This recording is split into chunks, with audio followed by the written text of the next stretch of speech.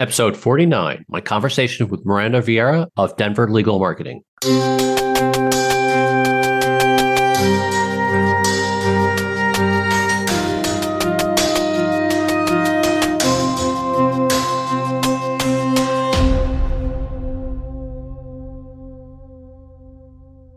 Hello, I'm Michael D. Eisenberg. I'm the Tech Savvy Lawyer, blogging at the TechSavvyLawyer.page and host of the TechSavvyLawyer.page podcast. In this podcast series, I'll be interviewing lawyers, judges, and others in the area of law to talk about where they see lawyers, new and seasoned, taking advantage of technology in their legal work, and how all lawyers can utilize technology to better their practice, improve their services to their clients, and enhance their own lives. Our next guest is Meranda M. Vieyra, owner of Denver Legal Marketing, LLC. She is one of the country's most visible legal professionals with over 20 years of service in the legal community. Meranda enjoys working with solo practitioners and small law firms, helping them attract recognition, promotion, and visibility to their practices. She also advises medium-sized and national law firms on business development and marketing strategy. Enjoy. Meranda, welcome to the podcast. Thank you. I appreciate you being here today. And to get things started, tell us, what is your current tech setup? So I am an Apple girl, an Apple product girl. So I run my entire business off of Apple products, including a MacBook Pro. I have an iPhone, an iPad for when I lecture. I use my iPad also for note taking and things like that. Printer is very simple, just an Epson, and my recording, my videography setup for the classes. It's called a Mevo camera. Mevo? M-E-V-O? Yeah. I'm looking at making sure I'm pronouncing it correctly. M-E-V-O. Oh, okay. And I've used that. It was a recommendation from one of my colleagues. And I took that into the classroom when I taught a class on law firm marketing at the undergraduate level, had it set up every single time I taught, and the recordings were perfect. So I love it too, because everything is also accessible and downloaded on my phone. And does this also include your mic? No, I don't have a current mic right now. So is this coming from your computer? The mic? It's coming from the camera. Oh, right now? Oh, currently, yeah. Yeah. Currently it's coming from my computer, but when I record with the Mevo video, it's a camera essentially. Then I don't need a separate mic. Okay. Well, when you're not using that, you might want to consider something like the Blue Yeti, which has been pretty good. Looks great. Yeah, it's been working great for me the last 3 years. And let's see, so you got your iPhone, your iPad, any other interesting tech items in your office? Not so much. It's a consulting business is more on the software and the add-ins and things like that than the actual kind of hardware when it comes to tech. So that's all we got. You mentioned that you're taking notes on your iPad. Do you use the iPad Pencil? Yeah, I do. Do you know if you have an M1 chip in your iPad? I don't know that. That's a great question. If you don't have an M1 chip in your iPad, and although I think the M2 may be coming out soon, if it's not out already in the iPad, I would take a look at it. You will notice a great performance improvement using something like that. So let's get into the questions. What are 3 reasons attorneys should be on social media and podcasts? So I've broken this answer up into kind of 2 buckets because I view social media and podcasting as pretty different monsters or animals when it comes to law firm marketing. So reasons that lawyers need to be on social media are pretty clear. At this point, we still qualify it as social media marketing, but it is just marketing in 2022. So the same way that you would vet any opportunities for print or digital advertisement otherwise, you should probably consider social media. Top 3 reasons to use social media for lawyers will always be visibility, networking, and then, depending on the platform they're using, would be more referrals. When we're talking about podcasting for lawyers, off the top of my head, the 3 biggest reasons to be a guest on a podcast or even consider starting a podcast would be, this is a fun way to credential your career. And I think you've mentioned a great example of the award that you are up for. That is based on the work you're doing with the podcast. The other reason for an attorney to engage with a podcast would be, for me, I see this, at least when they're being a guest, it's a pretty easy time commitment. It runs pretty quickly. Somebody else is doing the majority of the marketing and all of that, kind of the follow-up, the show notes, things like that. So as a guest, it's pretty easy to engage with podcasting. And then, again, it promotes visibility and promotes networking. So making sure that you're on a podcast that is either going to be shown to your target audience or your target referral audience, or is talking about maybe some subject matter expertise you have. These are really great ways to increase your visibility. And then also, your networking. Excellent. Excellent. I appreciate that. You're sort of leading me into a sub question I have, but I think I'm going to ask it after you answer question number 2, which is, what are 3 common mistakes attorneys make when on social media and doing podcasts? I think a couple of things on social media. This is, again, something that I see as 2 very different buckets. So pulling apart the first one, social attorneys can frequently make mistakes on social media in lots of ways, but I would say the top 3 would be infrequent social media engagement. So, starting a LinkedIn profile, but not doing anything with it or not posting, things like that. I would say the second mistake would be forgetting that social media moves really quickly. So this is not a time for the treatise on going off about something that's very long and it's paragraphs. It's just thick, dense text. Social media is short and it moves really quickly. And so forgetting that is the cadence of social media is another major mistake. And then I would say the third one would just be not being on LinkedIn. 90% of the lawyers in our country have LinkedIn profiles. And so what I see in this is again, either not being on it or not truly engaging with LinkedIn, because it can be a powerhouse when it comes to attorney referrals and visibility and all the other things that keep lawyers and law firms fat and fed. But is LinkedIn solely for attorney to attorney referrals? So for instance, I deal with veterans benefits issues in my private practice, and I don't see the return in my practice area on LinkedIn. So this is, you said veteran benefits? Veterans Affairs benefits. In other words, a veteran is entitled to disability benefits from the VA and they're denied, or they don't get the right rating, or they don't get service connection, or for whatever reason, they need help with their appeal. And I've never really gotten much, if any, feedback, whether it's an attorney saying, hey, I've got someone to refer to you, or, a veteran saying, hey, I need some help, or a military member saying, hey, I need some help. Yeah. And I think, honestly, I would look at how you're engaging with that platform.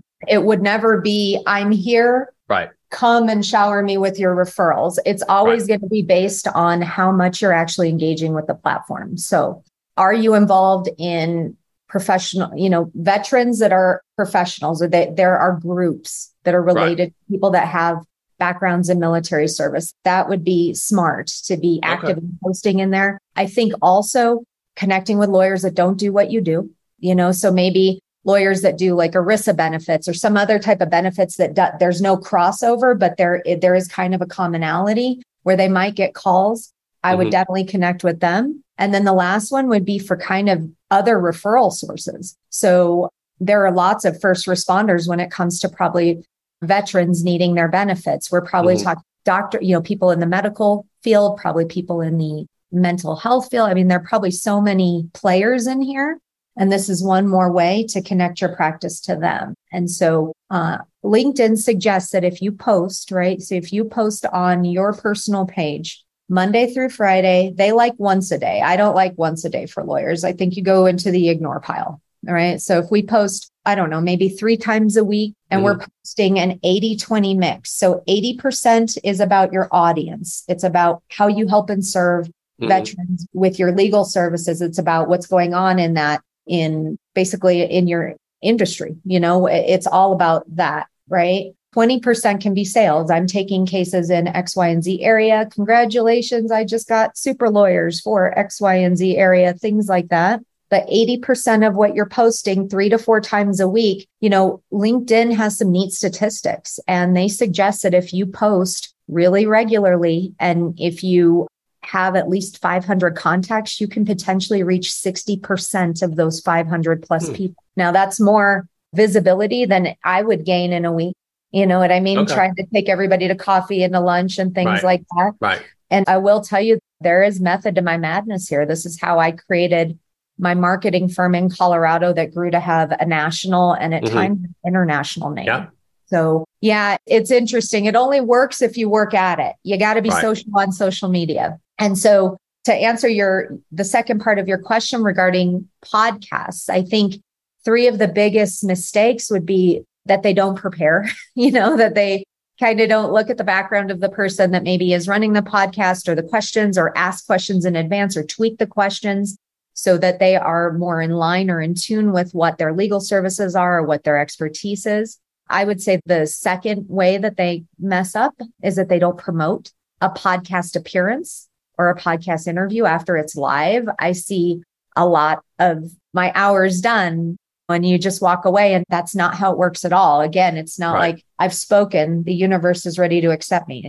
You got to do more to promote it. And then the last one would be, which is kind of follows up on the promotion, would just be to update your CV, your bio on your website, your super lawyer's biography, Martindale Hubbell, Avo, all of those types of things when you're on a podcast, even if it's an interview. So that sort of goes to the question I was thinking about as we started this with question number 1. I personally am rather annoyed with all of the different social media platforms reviewing attorneys, for instance, like Avo, even Martindale and Hubbell, because there are tens of them, tens to hundreds of them that it's just like, they just seem to be feeding off the fact that I have a business and I can't monitor everyone. And I monitor 2, Google and Facebook, but to have to monitor everyone else becomes a problem because they want you to join in order to monitor and respond. And 2, half of these people, I don't know what on earth they're talking about. And the other half is like,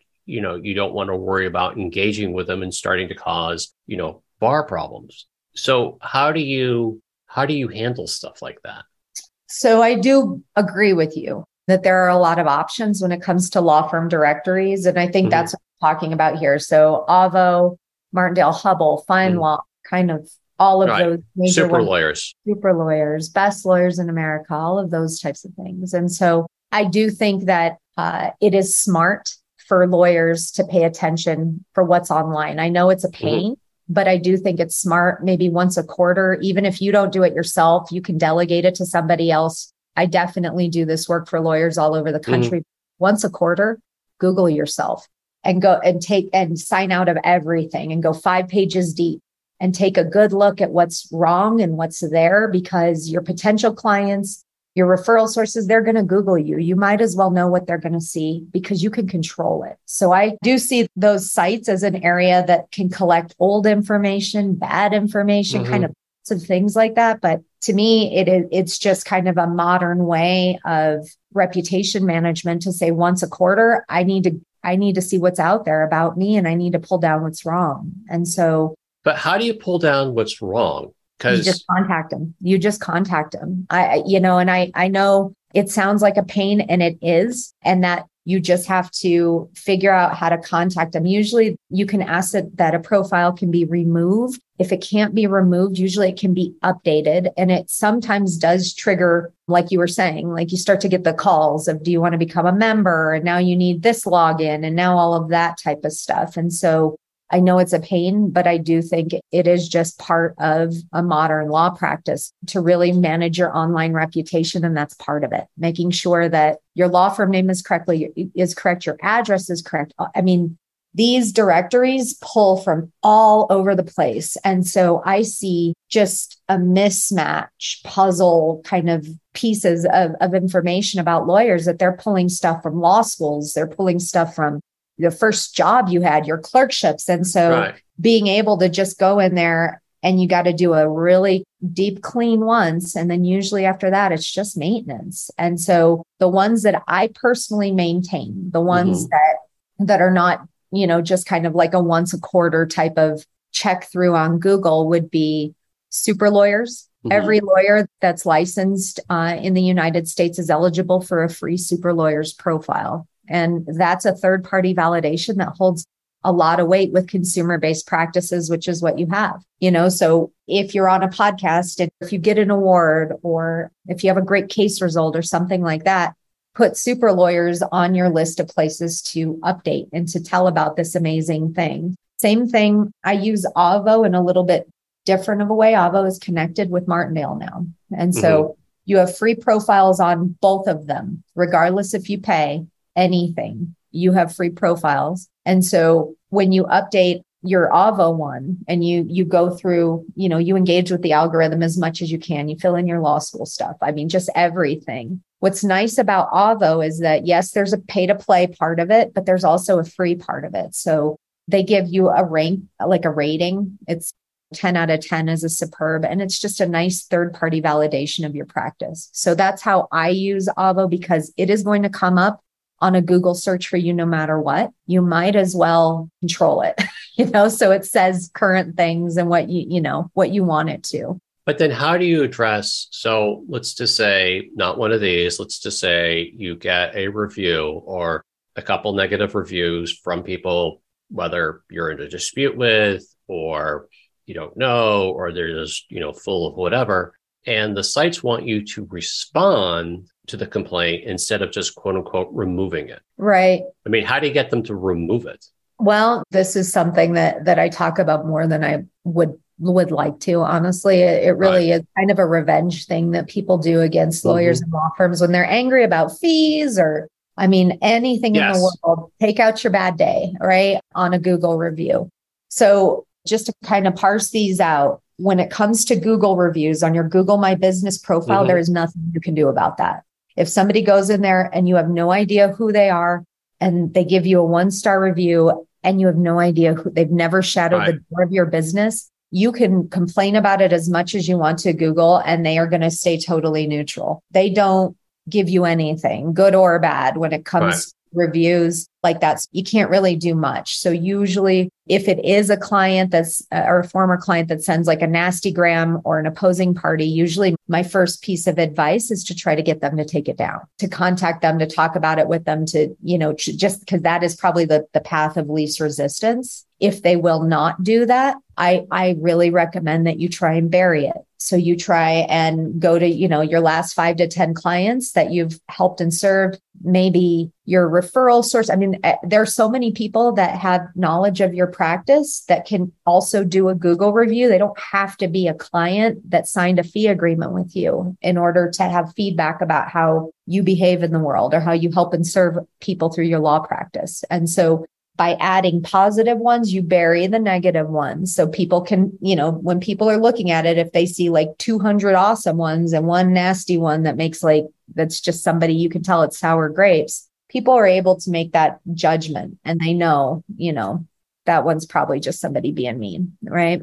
Yeah, I guess, it's just like, in my mind, if they've made a bad review, the last thing I need to be doing is adding fuel to the fire by contacting them and or addressing the issue. Well, and then the last part of it is if, you can't get them to take it down, you've got as many nice reviews as you can just to kind of balance it out. The last thing to do would be potentially to respond. And so when you are responding, it is not, dear client, I'm angry with, this is all the stuff I did for you. It is you sitting across from a potential client or referral source and you basically talking to them about how you help and serve. So you're responding to this negative review, but it is, I'm sorry that you feel this way.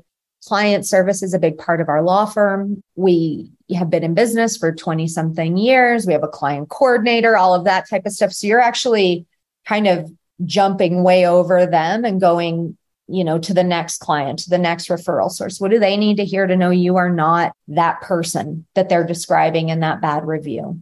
So that's really how I view the Google My Business reviews. People can also review lawyers on Avo, and they can also review lawyers on Martindale.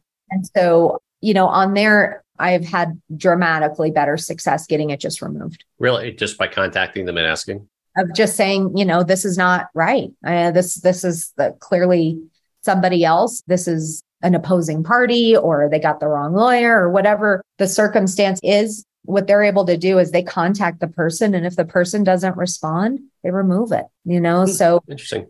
I feel like they give you more options for success when it comes to reviews than almost Google does right now. Excellent. Well, that's interesting to know and good to know, actually. And I hope the listeners get something from that. Well, for our last question, what are 3 simple tech tools, hardware or software, attorneys can use to make their social media podcast appearance shine? So what I personally use as an owner of a marketing firm that only works with lawyers and law firms, I always use Canva. Canva is really helpful when you're able to go for kind of templated design. And what's nice is that they have pre-formatted, LinkedIn posts that you can customize with your law firm's information, or you can do the same thing for Facebook. You get all over the place. It's just a really great resource. I use it for the blog. And quite frankly, I think you're encouraging me now to start using it more for everything. The firm as well. Yeah. Yeah. For the firm.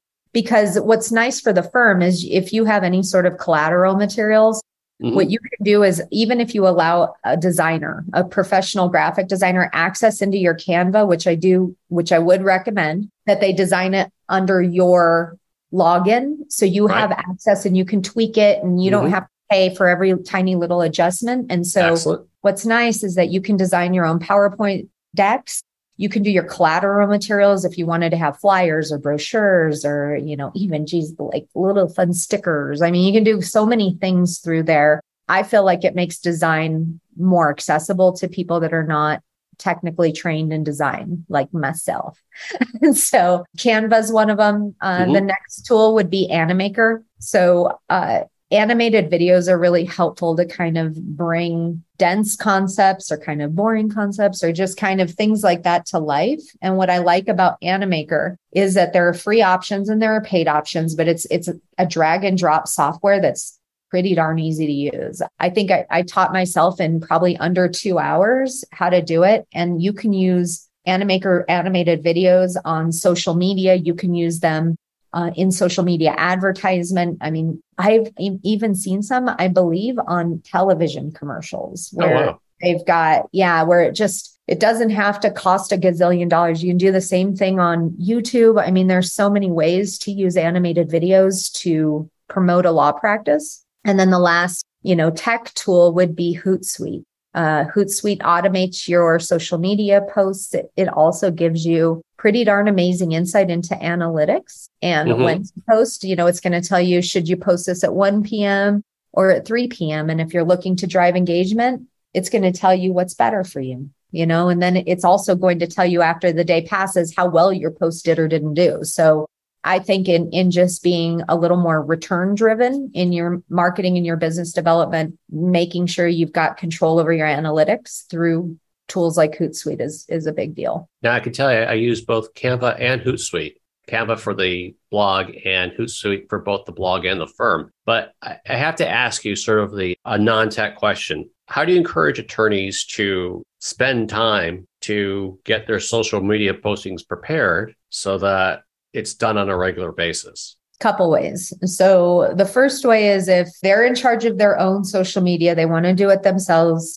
Either they have time or they don't have the funds available to delegate to have somebody else do it. So when I look at business development for lawyers, I really look at about 4 hours a week is what it takes, right? 4 hours a week for you, probably doing your podcast, recordings and all of that type of stuff, finding guests, all of that. That 4 hours is non-billable, but it goes really, really quickly, right? And so some lawyers take that 4 hours, and these are not hard and fast rules, but you need some boundaries of, is this 20 minutes or is this 4 hours a week? And there's a lot you can do with that 4 hours a week, including planning out 1 month of social media posts. So if we're talking about 3 posts a week, and we're only talking about LinkedIn, we're talking about 12 posts. That's not a lot. That's not a lot of time. That's not a lot of energy. It's not a lot of effort. That's probably 1 hour, right? Of the 4 that you're supposed to be spending per week.